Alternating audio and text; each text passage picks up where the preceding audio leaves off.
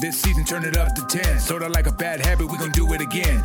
Ready or not, we're gonna tie up some ends. Go tell a 36, try to grab all the friends. We're back like we never left. On track like a treble clef. Skip a beat on the 7th rest. Bring feast, we don't pass them over. We got the first fruits, no weight to shoulders. Can't live on that bread alone. Every word of God's mouth will fuel me on. That's scripture, that's Christ alone. That's grace alone, that's faith alone. All glory to God, cause that's his alone. Since the lamb's been slain, we can each belong. The Lord is my strength, my peace, and my song. Yet I'll lay it all down at the feet of his throne. This yoke is easy, this burden's light. Even with a loud mouth trying to eat at the mic. Even if we down south, the humidity spike. Veils torn in two, so we gon' be alright. It's all grace till the half goes off. Heretics better run till the top blows off. Got them all stood still like a jaw full of Botox. Time to break them down like a jaw on a blow pop. Don't stop, they're in need of it though. Through grace by faith, they could easily grow. New wave, new age, new way to see bro. Now one truth, life, one way to his throne.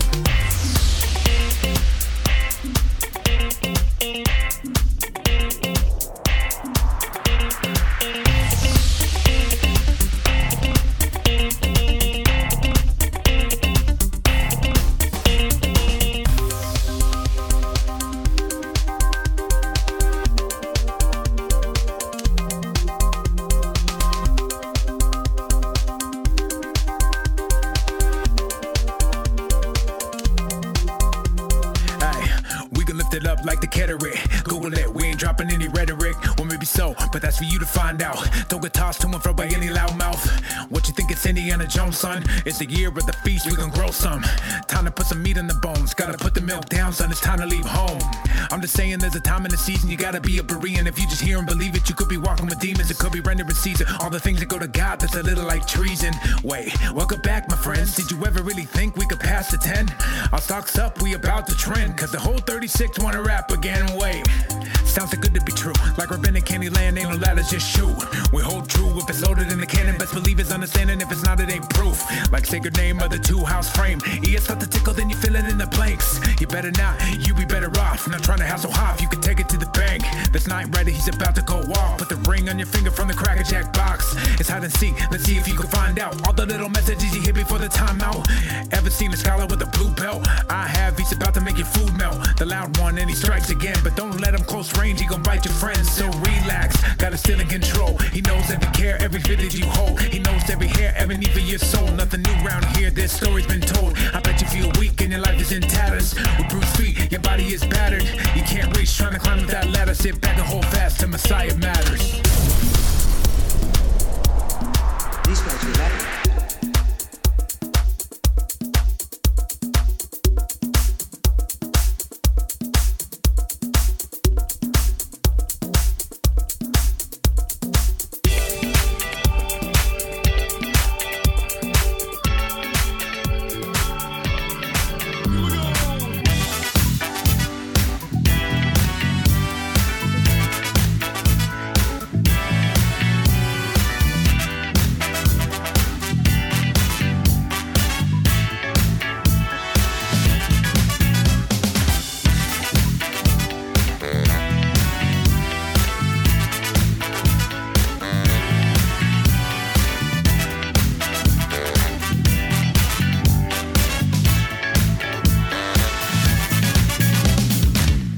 It is Wednesday, February 21st, 2024.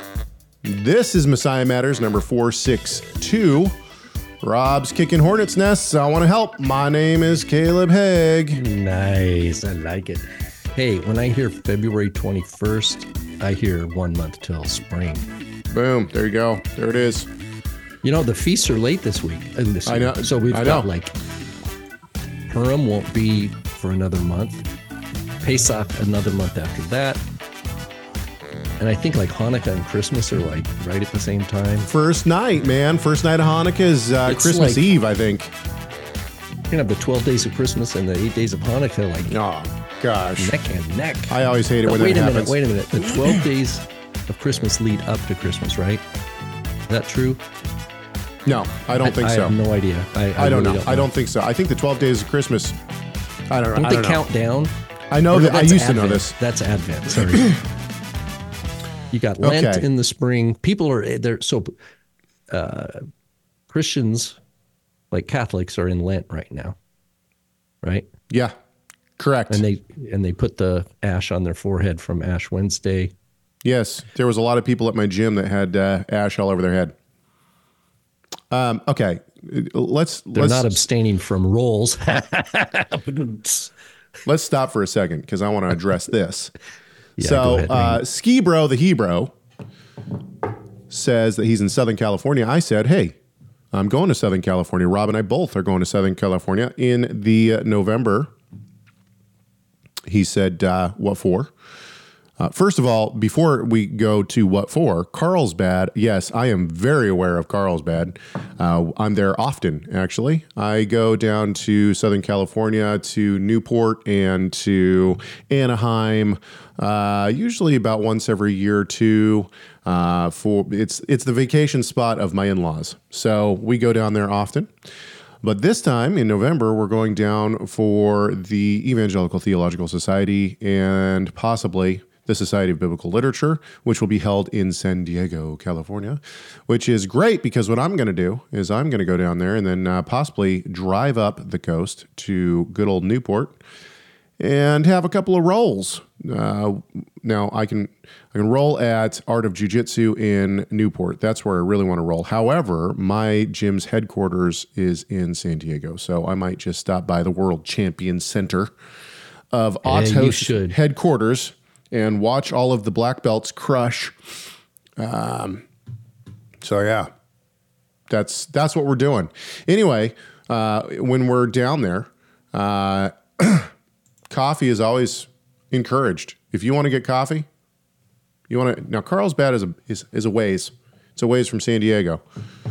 So maybe it warrants a dinner rather than just a coffee. Anyway, we'll be down there. Usually the schedule is pretty, we say that, but then the schedule is so jam-packed. By the time we get done with the day, we're so dead. We just want to fall asleep.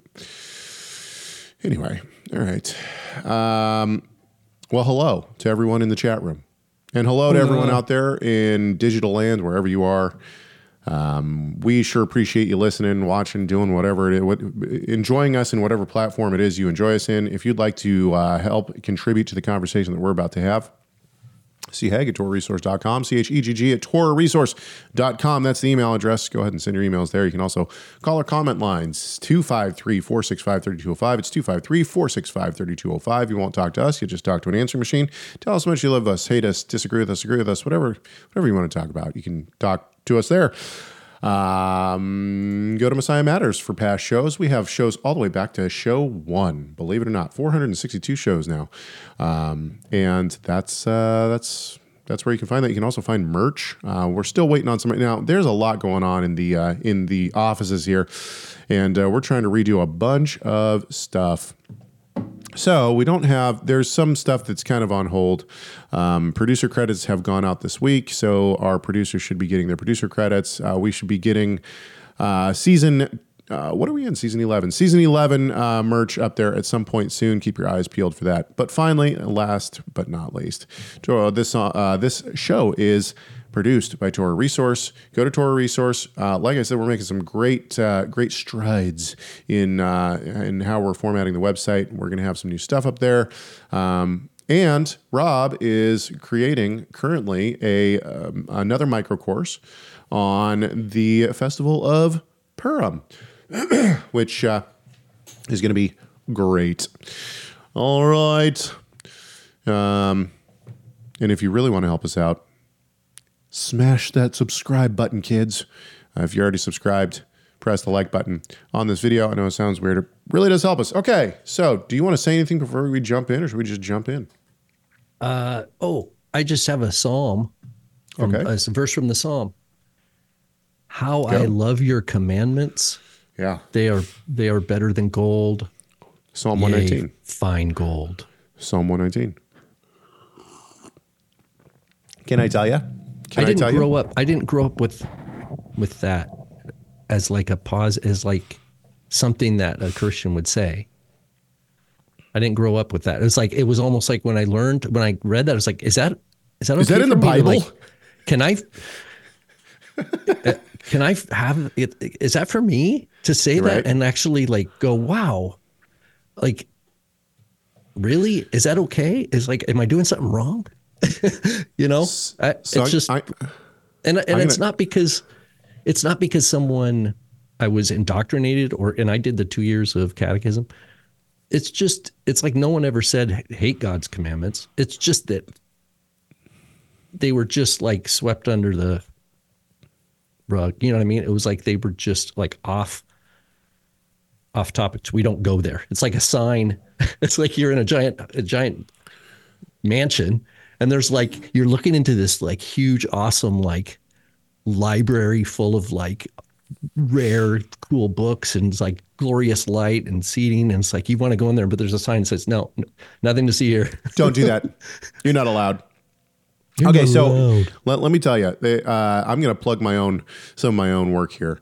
One of the things that I've done for the broader one law, pronomian, whole Bible Christian, whatever you want to, Hebrew roots, doesn't matter, whatever you are, is that I've compiled a prayer book, and that prayer book is nothing but scripture. So there's no man-made, it's all out of the Word of God, right? And so I've compiled it so that you can morning, afternoon prayers, everything is directly out of the scriptures. And if you want to find that, it's at, I wouldn't go buy it yet, and I'll tell you why, but it's at pronomian.com. You can buy it there. However, the second edition has just been completed. I've added some very needed and what I think are very beneficial prayers and blessings to the book. And one of the things that I did was I added, and I'll tell you why I did this. I added a afternoon prayer, but I didn't just add one afternoon prayer. I added 2 afternoon prayers, and the reason why is because I have recently started. In the morning when I was doing my morning prayers, I keep coming to the Shema, right? Hear, O Israel, the Lord is our God, the Lord is one. You shall teach them diligently to your children. Speak them when you sit in your house. Okay. So my kids and I do the Shema at night before we go to bed. Most nights we do that. And I try to read scripture with them every night before we go to bed. Admittedly, I drop the ball some nights, but it's something that we try to do as often as possible. And I thought, man, when I was growing up, I wanted to pray more with my parents.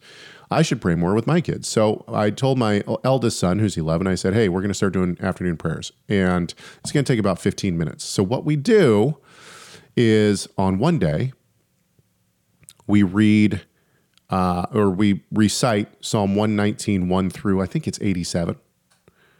And then the next day, we recite Psalm 119, I think it's 88 to the end of the chapter.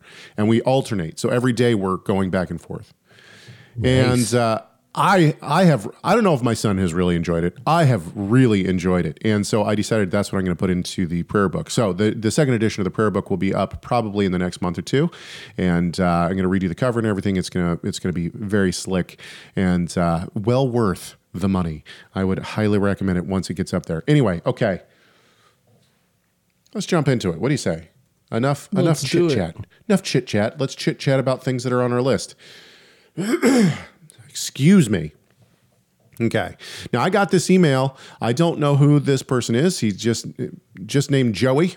And Joey wrote in. The very first thing he said is, "I just commented on one of your YouTube videos." I'm going to tell you what he asked, and then I'm going to tell you my response. Now he has not responded to my email, so I don't know why, but he says the first question that has really been stressing me, because I have heard a lot of people say this. Will we not be saved if we call him Jesus and not his Hebrew name? So this is let's frame this real quick, because we talk about sacred nameism. We've talked about it tons of times on this show, usually, and we've talked about this exact issue, the name of Yeshua. We have short videos on this. We have long discussions on this. We're going to do it again though, and the reason why is because as Joey has said, a lot of people are saying it. This has become one of the lies of the Hebrew Roots movement. And now the Hebrew Roots movement does have some good things to say. I fully affirm that. In fact, I think that the push, that God has used the Hebrew Roots movement to push observance of Torah, what Rob and I like to call one law theology. And that has been, the Hebrew Roots movement has been a catalyst for that. And so I believe that I myself owe a great debt to the Hebrew Roots movement at large in that realm. However, the Hebrew Roots movement has also brought us plenty of heretical doctrines. And so this would be one of them. Sacred nameism came around around the 40s, the 1940s, and became quite prevalent amongst the people who ultimately coupled with the Worldwide Church of God later and became the Hebrew Roots movement in the 80s. They pulled from several different theologies. One of them was sacred nameism, and one of them was like British Israelism, which became two-house theology. With that said, the sacred nameism started with the idea that we don't know the name of the Tetragrammaton, Yod He Vav He, and so the idea was it says call on the name of the Lord, and so if you have the secret knowledge, if you unlock the mystery of the sacred name, then God will really hear your prayers. And if you don't unlock that mystery, guess what? God doesn't hear your prayers. This is the theology that they were pushing, and still do to this day. By the way, there's a lot of sacred nameism out there. And so people have come up with all sorts of pronunciations. So at first it was, you have to say Yahweh. If you don't say Yahweh, then if you say God and not Yahweh, then God isn't hearing your prayers. And then you had, the Lou White. And if you say Yahweh, you're wrong. Yeah. So Lou White comes out and says, no, it's not Yahweh, it's Yahuwah. What do you say it is? Yahuwah, I think it is. Yeah. And then there's so many variations Gordon. now. Yeah, Nehemiah Gordon now is coming. Yeah, so so it's become one of these. It's like this isn't. It's kind of new in our day over the last 20, 30 years, right? But yeah. But I mean, this is like it's like jujitsu. You go to a Gracie gym. Well, I go in an Atos gym, so my jujitsu is better than yours. Your jujitsu isn't going to work. And the thing is that this is all nonsense. It's all total nonsense. And people who attempt to really learn Hebrew start to realize how much nonsense this is. Beyond this, it's legalism and the idea that the main verse that's used, call on the name of the Lord. First of all, does this mean that a deaf person, a deaf and mute person can't be saved because they can't call on the name of God? No, of course not. The name of God is not contained in the title. The name, now granted, the title is usually related to the person's name, obviously. But when it says to pray in the name of the Lord, it doesn't literally mean to say in the name of Yeshua or in the name of Jesus or in Yahweh we pray. That's not what it means. To bear the name of someone is to essentially, it's almost the same as bearing their image. You come in the power of the person. Their power and who they are is what defines you, not you, but them. You are a representative. That's what it means. And so from the start, this is just totally false. This has now bled over into the Hebrew Roots movement in the idea of the name Yeshua. That you have to say Yeshua. But, of course, just like the sacred name, people have decided, well, it's not Yeshua, even though we have clear evidence in the Tanakh of how to say the name Yeshua. It's not that. It's actually Yahusha, or there's a slew of variations now. And if you don't say it the way that I want you to say it, then Yahusha, I think there's one. Once again, this just shows a complete lack of understanding of what it means to bear someone's name. It also shows a complete lack of understanding of Hebrew and language in general. People think that they can just manipulate language to fit their own wants and their own theology. And it really does show a level of ignorance. No offense to the people out. Well, actually, I really don't care. Offense to the people out there who are pushing sacred nameism, because honestly, it's heretical and it's offensive, I think. But anyway, so back to our friends Joey's comment, and this is the response. So let's read the comment again because I want to refresh where we were. The first question that has really been stressing me, because I have heard a lot of people say this: will we not be saved if we call him Jesus and not his Hebrew name? The first thing that I asked Joey was this: Joey, can you please? I said, with all due respect, I'm not sure why you'd be worried about this. Can you please describe to me your understanding of what the gospel is? Now, we hear that word a lot, and I'm going to use this time and this platform to refresh us all. And I don't care if you're R.C. Sproul, or if you're John MacArthur, or if you're Tim Hegg, or if you're Caleb Hegg, or if you're Rob Van Hoff, or whatever, we can always hear the gospel message again. And we can always go over the gospel. It should never get old, right? It should never get old. And so that's exactly what we're going to do right now. If you are a person out there in YouTube land or in podcast land who are hearing this and you're thinking to yourself, man, I'm scared that if I don't say Yeshua or Yahusha or whatever instead of Jesus, then my prayers aren't heard and I won't be saved, then this is for you. The gospel message itself, we hear this word gospel thrown around Christianity, the Hebrew roots movement, whatever it may be. The gospel message itself is that God, the almighty, powerful God, wants to bring us into covenant relationship with him. And he is so bent on doing so for the elect that he has gone to great lengths, such great lengths, that he has sent his only son to die on the cross to cover the sin, the debt payment of sin, say that we are clear and free now to come back into covenant relationship with him. Now, throughout Scripture, what continues to come up is this idea of the heart. It's not whether or not you're bringing the right sacrifice. It's not whether or not you're doing the right things, the step by step. It's not whether or not you are, saying the right name. It's whether or not you genuinely have a heart to love and follow God. That's what matters. The heart. And the Holy Spirit is the one that changes our heart. And so the gospel message itself is, in your seed, all the nations of the earth will be blessed. This is the gospel message, according to Galatians 3:8. It's not, in your seed, all the nations of the earth will be blessed as long as they get the name right, or as long as they bring the right sacrifice, or as long as they don't tick me off. That's not the gospel message. It's simply, in your seed, all the nations of the earth will be blessed. Abraham believed in God, believed what he said, and it was reckoned to him as righteousness. Okay, Rob, take over. Yeah. I'm just going, preach it. It's good news because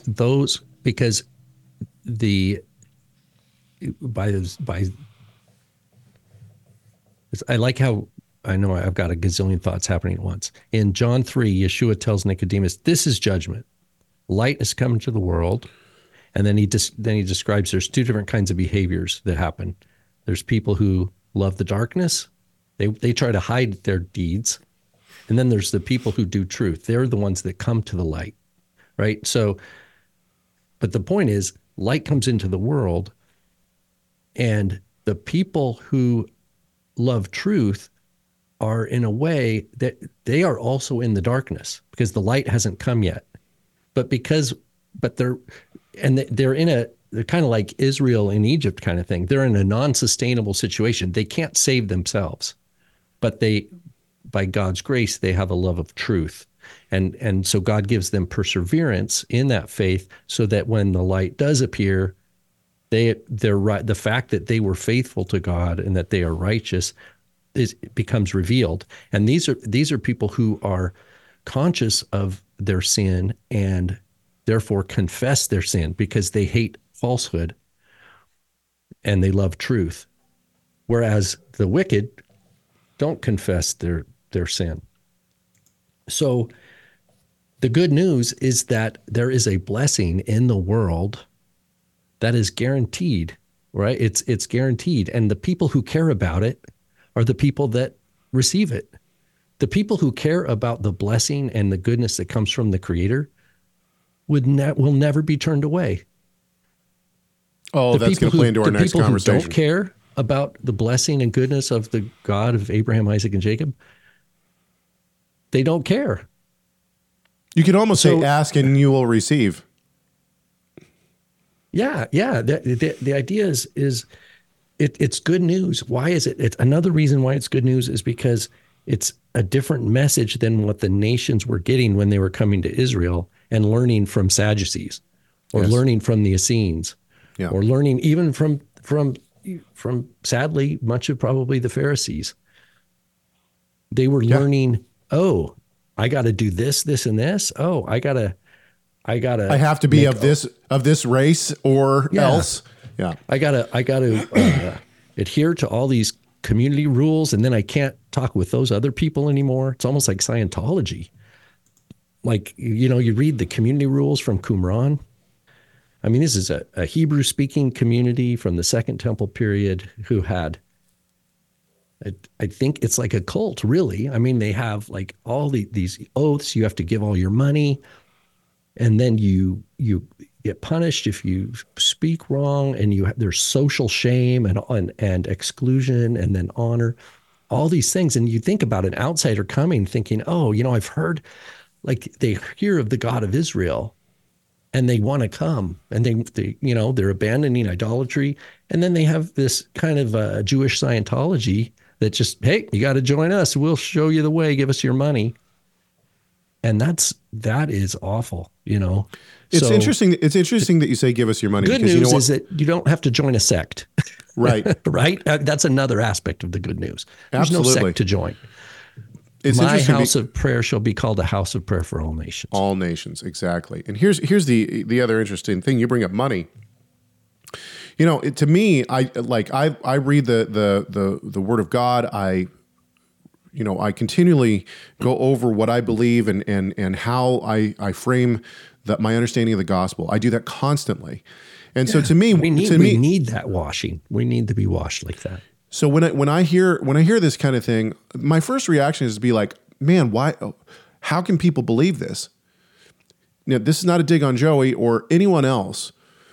But in my own mind, in my own fleshly spirit, that's what I think. However, I always need to remind myself, this kind of teaching in various different forms has been going on forever, right? Oh yeah, because Yeshua cites Isaiah. He's right. Like, Isaiah nailed this, right? These people honor me with their lips, but their heart is far from me. But that's not worship in spirit and truth.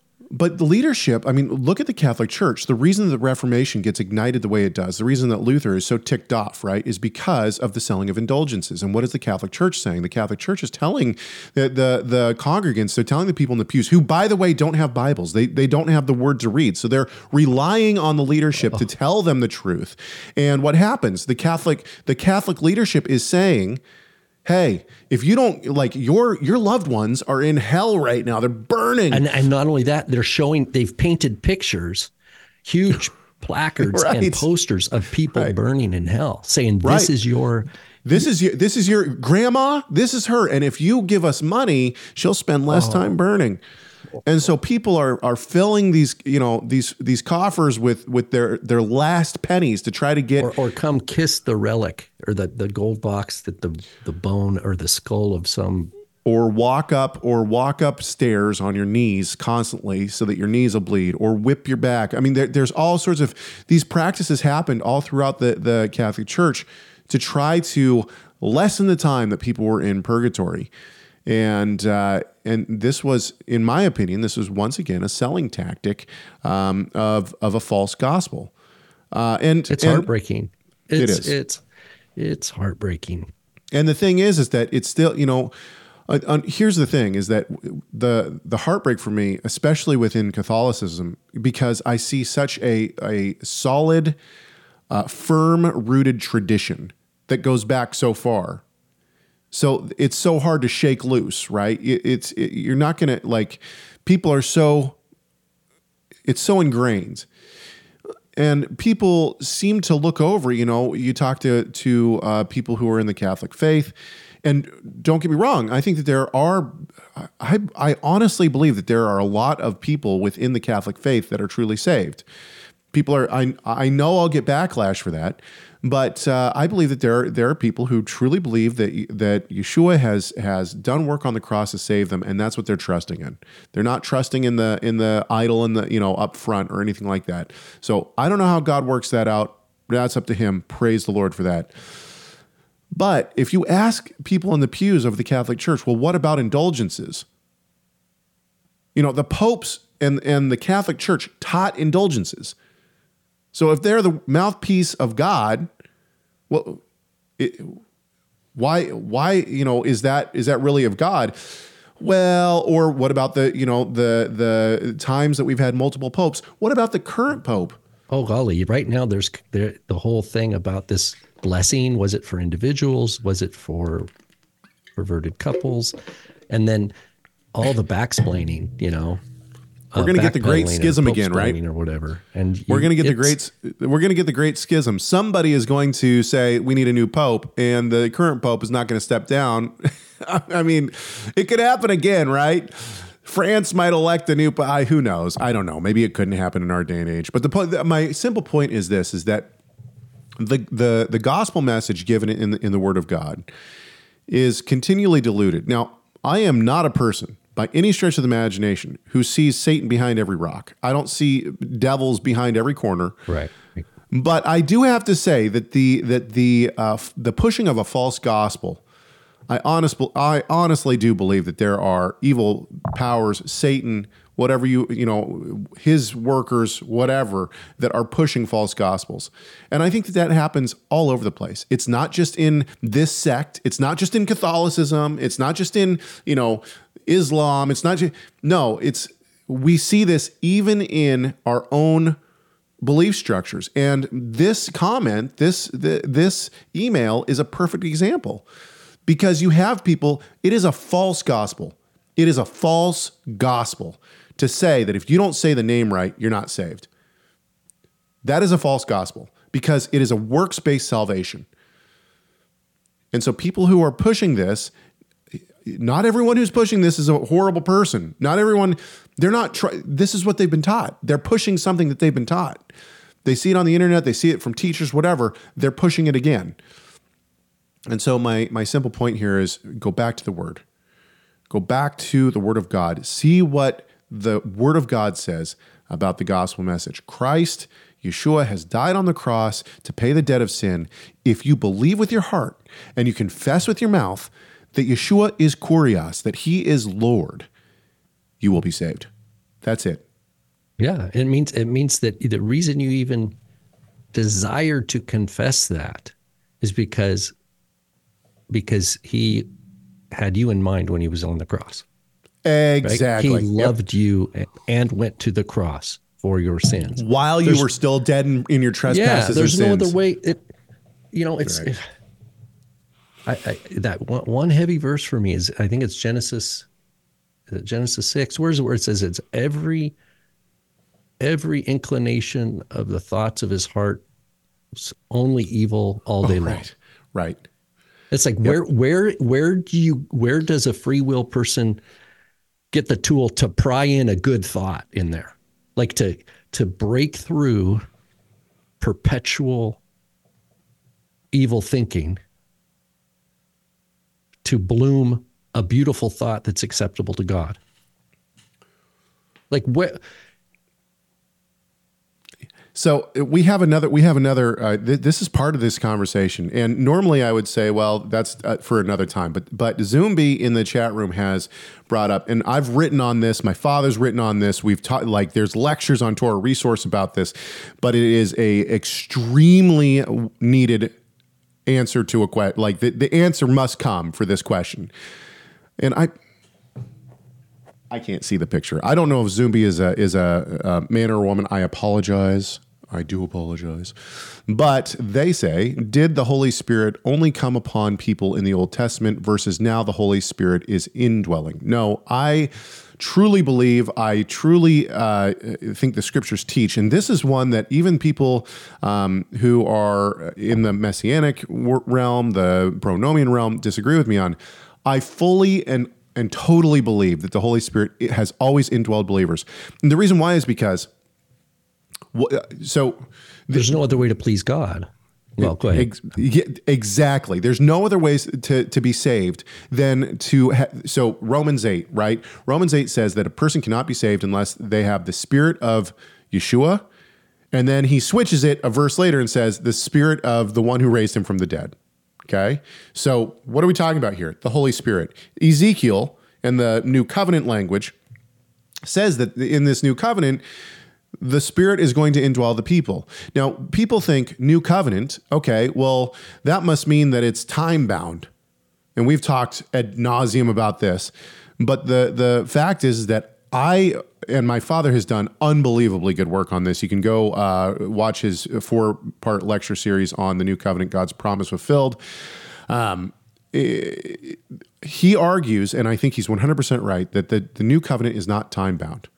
And what is meant by that is if you come to faith in Christ, whether it was before Christ came and you believed in the coming Messiah and that he would deal with the sin problem, or whether it's after Christ has come and you believe in Christ's death on the cross has dealt with the sin problem, you have now entered into the New Covenant. So Abraham was part of the New Covenant. Moses was part of the New Covenant. Isaiah was part of the New Covenant. Yeshua says, Isaiah saw my glory. Right. Or he said, or John writes, he was citing Isaiah when Isaiah saw his glory. So it's John parenthetically. But Yeshua says, Abraham saw my day and saw it and was glad. I mean, Hebrews 11, it's a real great chapter that people can go refresh their mind or recommend to other people. It's the same faith. We can say the same thing about the Old Covenant. Nationally, now there's a national element, obviously, that's in the Father's hands. Right at the ascension, after 40 days and 40 nights, post-resurrection, Yeshua teaching his disciples about the kingdom, they ask a question. Well, at this time, are you going to restore the kingdom? Now, I would imagine that restore the kingdom to Israel is the specific question. Here's a question I have about that. Is that like Yeshua teaching for 40 days and 40 nights and a guy's been on his iPhone the whole time and then finally he's like asks a question right at the end that has no pertinence to anything Yeshua's taught at all for 40 days and 40 nights? Right. Or is it a question that exactly engages everything Yeshua's been teaching, but then Yeshua says it's just not for you to know this particular time, but pertaining the restoration of the kingdom of Israel, right now, you're going to wait in Jerusalem, and then you're going to be my witnesses, Jerusalem, Judea, Samaria, etc., to the end of the world. That's your marching orders. Occupy until I come, right? That's the deal. But the idea I come, absolutely, we are to understand it as a restoration of the kingdom to Israel. Now, two big points on this. Number one, I was going to say that we can apply this same logic to what is known as the Old Covenant. Term Old Covenant is, I'm a man, laugh out loud. Awesome. Sorry, Zumbi. I'm a man. Yeah. So the term Old Covenant is only used one time in 2 Corinthians, and he is talking about Israel not trying to read the Torah without seeing Christ. This is when he uses the term Old Covenant. And I did a video on this on Pronomian. If you walk through all of the times that old is used by Paul in old man, old self, right? All these things.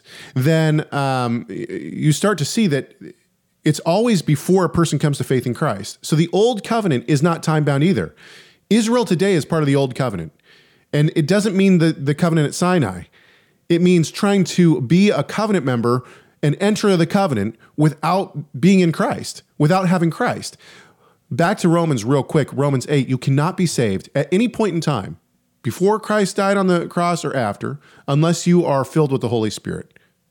That's one.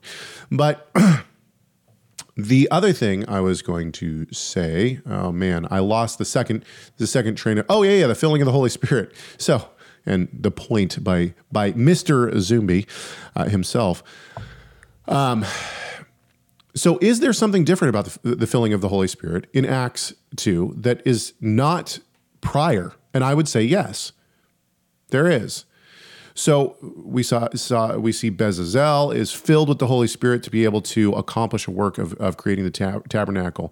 The elders of Israel are filled with the Holy Spirit, and then they see the God of Israel, and underneath his feet like glass. Right? There's tons of different times that people are filled with the Holy Spirit, and I believe that the time in Acts is a filling like this. Now, this is where it gets controversial because I believe that there are two fillings of the Holy Spirit. We have the filling of the Holy Spirit that we see in Romans 8, which is that if you come to faith in Christ, you are filled with you are indwelled with the Holy Spirit for salvation. That filling never leaves. Regeneration to life in the resurrection life of Messiah Yeshua.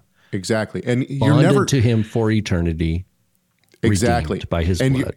You're never not filled with that once you're a believer. Once you're a believer, you are filled with the Holy Spirit in that sense. That's the seal. Always. Paul also calls it an arabon, a seal. Like it's right. You can't break it. You can't break that. Exactly. But what you're going to talk about then is a special gifting, right? And yes, for the sake of edification of the church and advancement of the kingdom. Am I anticipating where you're going with that? You are, yeah. Christ himself says, "I have come only for the lost sheep of Israel." And then he says at another time, "I must leave so that the paraclete, the helper, can come." Well, yeah, why? He says, "You will receive power from on high." Right. Well, they already believe in him.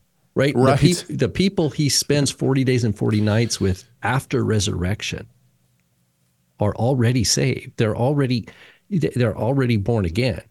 Right. When Peter said, "You are the Son of God, you are the King of Israel," I probably mangled that whole quote. But the point is, Yeshua says, "Blessed are you, Simon, son of Jonah. Flesh and blood did not reveal this to you, but my Father in heaven." Right. I mean, that's born again, born from above language. Yes. So therefore, if Peter had that before the cross, before the resurrection, before the ascension, but then Peter is empowered in Acts 2 in other ways of preaching, it's wonderful. It's like turbocharge. Well, and so the obvious question that's going to come next. Okay. Well, then, what is the filling of the Holy Spirit for in Acts 2? And the answer is, Christ comes only for the lost sheep of Israel, but his servants, greater works than these you will do. Right? What are the greater works? The greater works are that the disciples will help spread the gospel. The Holy Spirit will fill them in order to allow them to spread the gospel around the world, to the Gentiles. That's the greater work, right? And this is what the Holy Spirit empowers the disciples to do in Acts 2. We see it throughout Acts. People, every time somebody, they believe and they receive the Holy Spirit. Why? So that they can go and teach and tell people in their own place about the work that Yeshua has done. So let's go to the chat room. I like how you said at different times. It's a timings thing. Bezalel wasn't given the Spirit of God like while he was still in Egypt in order to know how to build the Ark of the Covenant, right? He was given the wisdom in order to do that specific task when it was time to do that task. Right. It's not like Bezalel had a vision of the tabernacle before Moses did. No, because we know from the end of Exodus, it says, and they built it exactly as the Lord had commanded Moses. So it's anchored with what Moses was shown on the mountain and what God told Moses. He communicated that to Bezalel, and Bezalel and Aholiab and all the guys that were under them were able to hear it and execute it exactly. And that is God working in them to do that, because we know that it was made to spec, right? The tabernacle was filled and the glory filled it. Several things here. We got a couple questions in the chat room. Johnny says, question for Rob, does 2 Corinthians 3:14 Old Covenant mean ancient covenant in Greek? Yeah, it's like where we get the word paleo. Have you heard like paleo diet? It just means ancient. Like people don't say old diet, right? Paleo. What's the verse again? I should pull it up. 2 Corinthians 3:14. While he pulls that up, Mr. Zumbi says, the reason I ask is because that is one area that comes up when talking to some people who doesn't see the Torah how we see it, as it still holding to it. Yeah, the answer to that is you're going to have major theological problems if a person tries to argue that there was a different way of salvation before the Acts 2 event. You're going to have major issues, or before Christ died on the cross, you're going to have major issues. We have always been saved by faith through grace. In fact, there was somebody just last week who was commenting on one of our videos, saying that before Christ died, everyone was saved by grace, but only by faith were you saved after Christ died. And I said, well, in this, he was quoting Galatians 3. And I said, well, in the exact same chapter, Abraham was the model of salvation by faith. He says, yeah, he was a precursor. He was just a sign of how things would be after the death of Christ. This is total nonsense. You have significant problems as soon as you attempt to say that a person is saved in a different way. If a person was saved in a different way before Christ came, why not just keep it that way? If it was by works or if it was by sacrifices or whatever, why would God send his only son to die a horrific death just to change the model? And there's not a good answer for that. If works could save me or if sacrifices could save me, why not just keep doing that? Yeah, that's right. Do you have the? Yeah, I pulled it up. Verse? Yeah, it's where we get that word paleo, like paleo Hebrew or paleo diet, in our popular world, and it just means like ancient. It doesn't mean obsolete. You know what I mean? That's the way people think. Like the Old Testament means like the obsolete. They translate in their mind, I think, to like no longer applicable. I think it means ancient, but in the context of what Caleb was saying, I think that the way Paul is using it is that people think that he was dealing with Jews. Sorry, I'm having trouble putting thoughts together today. Paul is dealing with Jewish sectarianism that have a confidence with God's law that is similar to the confidence that Yeshua talks about the Pharisee who goes to the temple and goes, oh, thank you that I'm not like this man and that I do this, this, and this, and I tithe and I fast twice a week. It's a portrait of a person who has a false righteousness, but in themselves, they believe they are righteous before God's law. And in fact, they do not see God correctly. And so Paul says that's the problem. Caleb mentioned Romans earlier. I think it's Romans 10. It says, yeah, they have a zeal for God, but not according to knowledge. Because rejecting the righteousness of God, they have sought to establish their own righteousness and have thus stumbled at the stumbling stone. So the idea of the ancient covenant that they are, quote, happy with, it's not a good happy.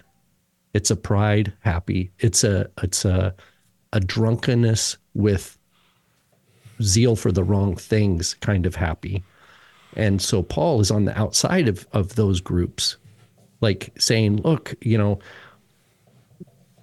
pleading, listen to the Torah. Abraham trusted the Lord and it was reckoned to him as righteousness. And only later he was given the commandment of circumcision as a seal of that righteousness.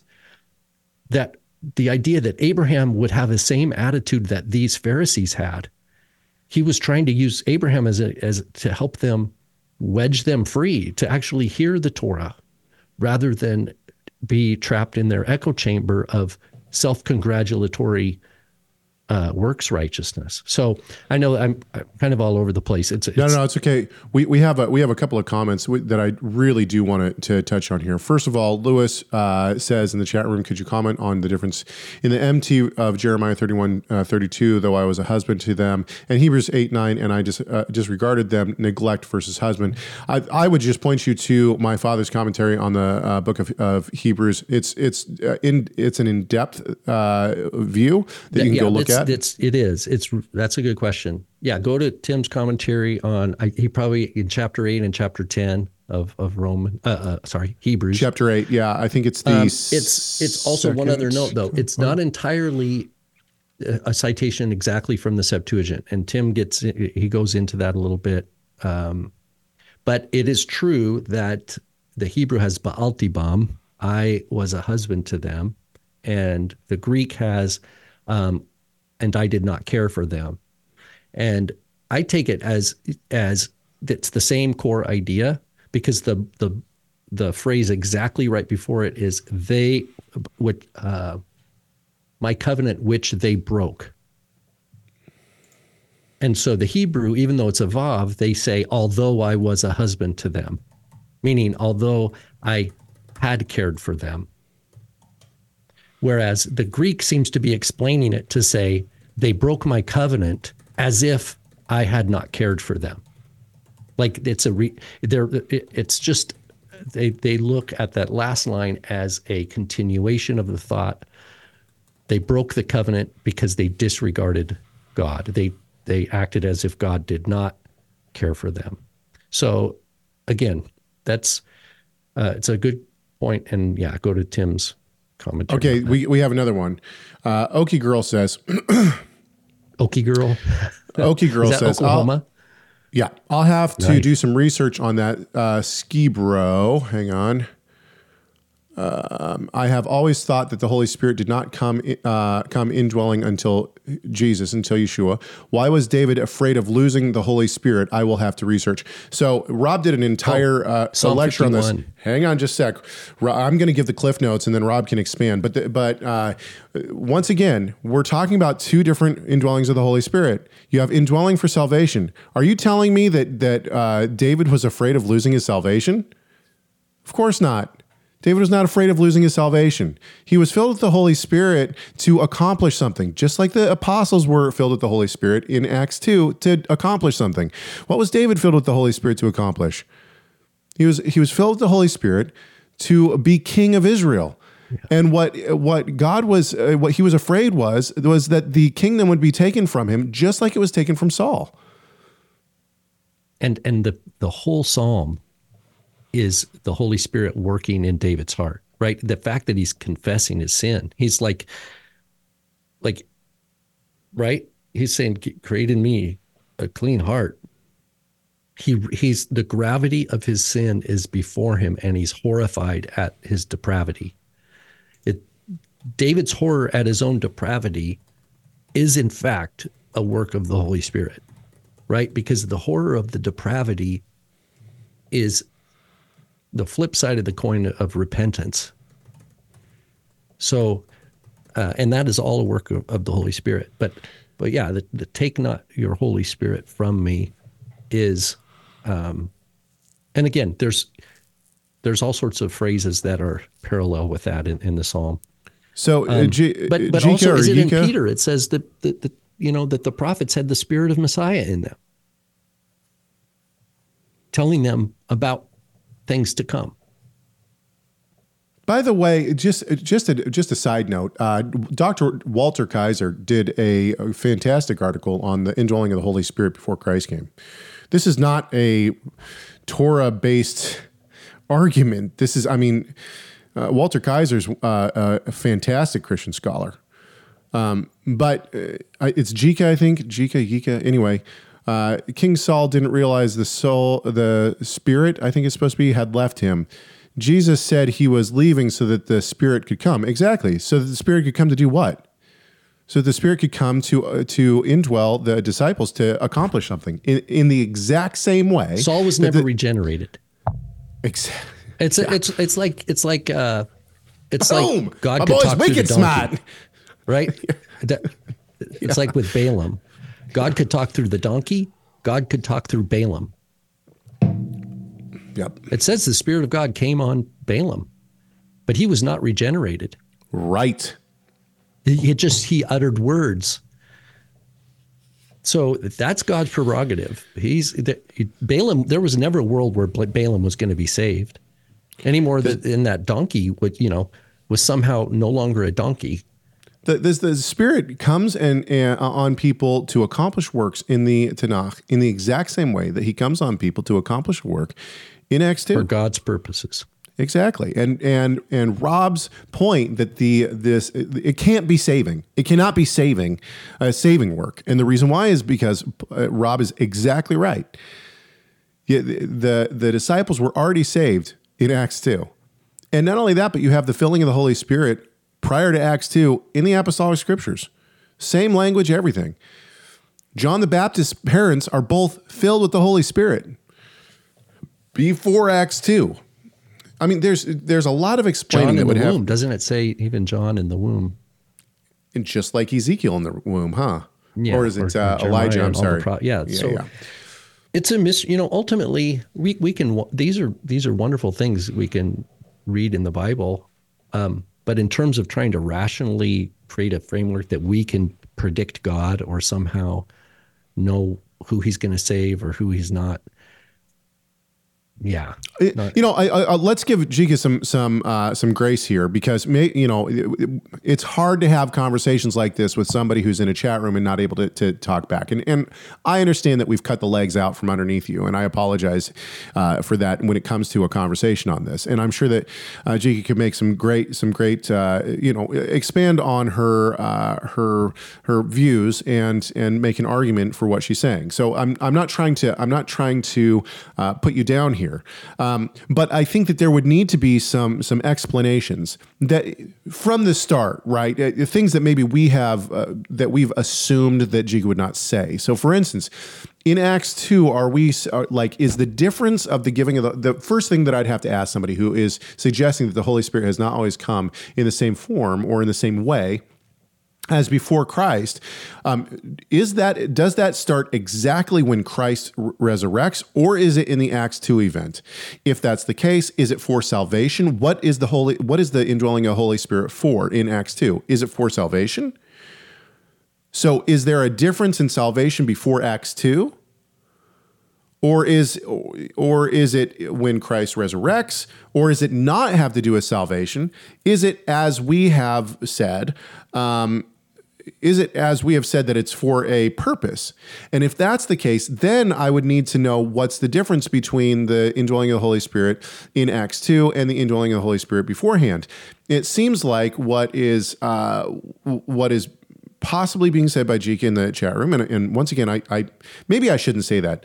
What's being said by some people who have argued this before is that the indwelling of the Holy Spirit comes on people and leaves, and comes on people and leaves. However, in Acts 2, it comes on people to accomplish a work, which is to go to all the nations, but that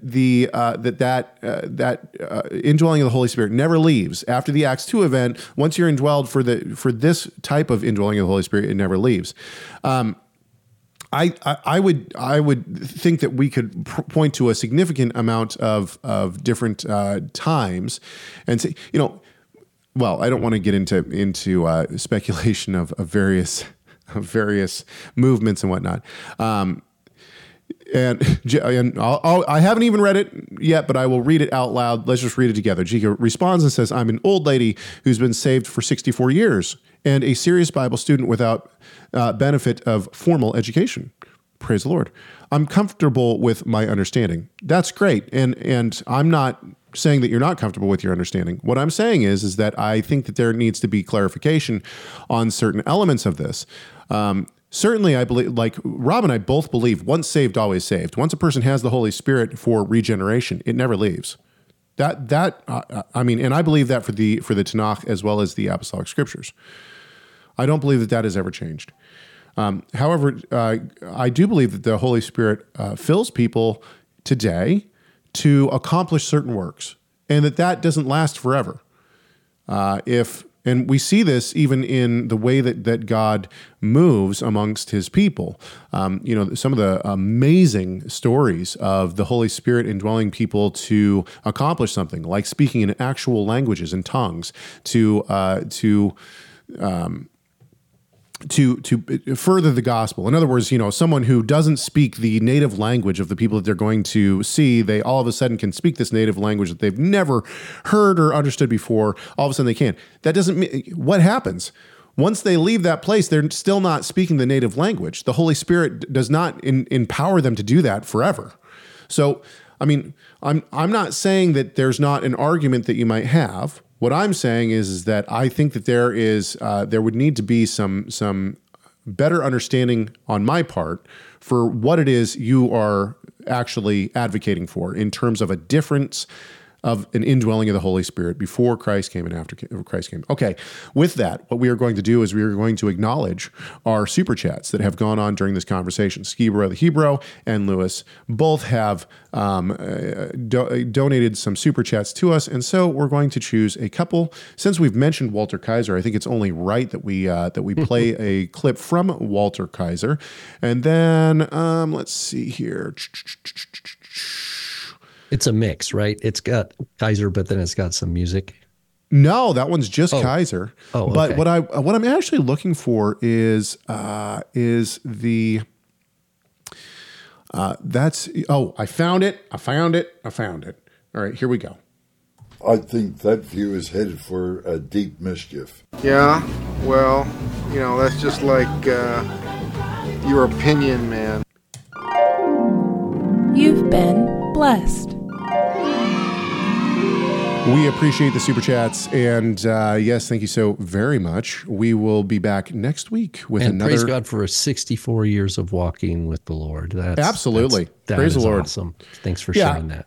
And you know what? I think that no matter if we agree or disagree on the indwelling of the Holy Spirit, obviously this is a subcategory of what matters, right? I mean, this theology is not sending people to hell, right? If you don't believe this theology, right, you're going. It's not one of those. So very glad to have you in the chat room, sister, along with everyone else. We are grateful for such a lively discussion that comes to us. We had 5 things on the docket today. We got to the first one. We are on this Friday. Yeah, we already recorded our Friday episode, so it should be posted this coming Friday.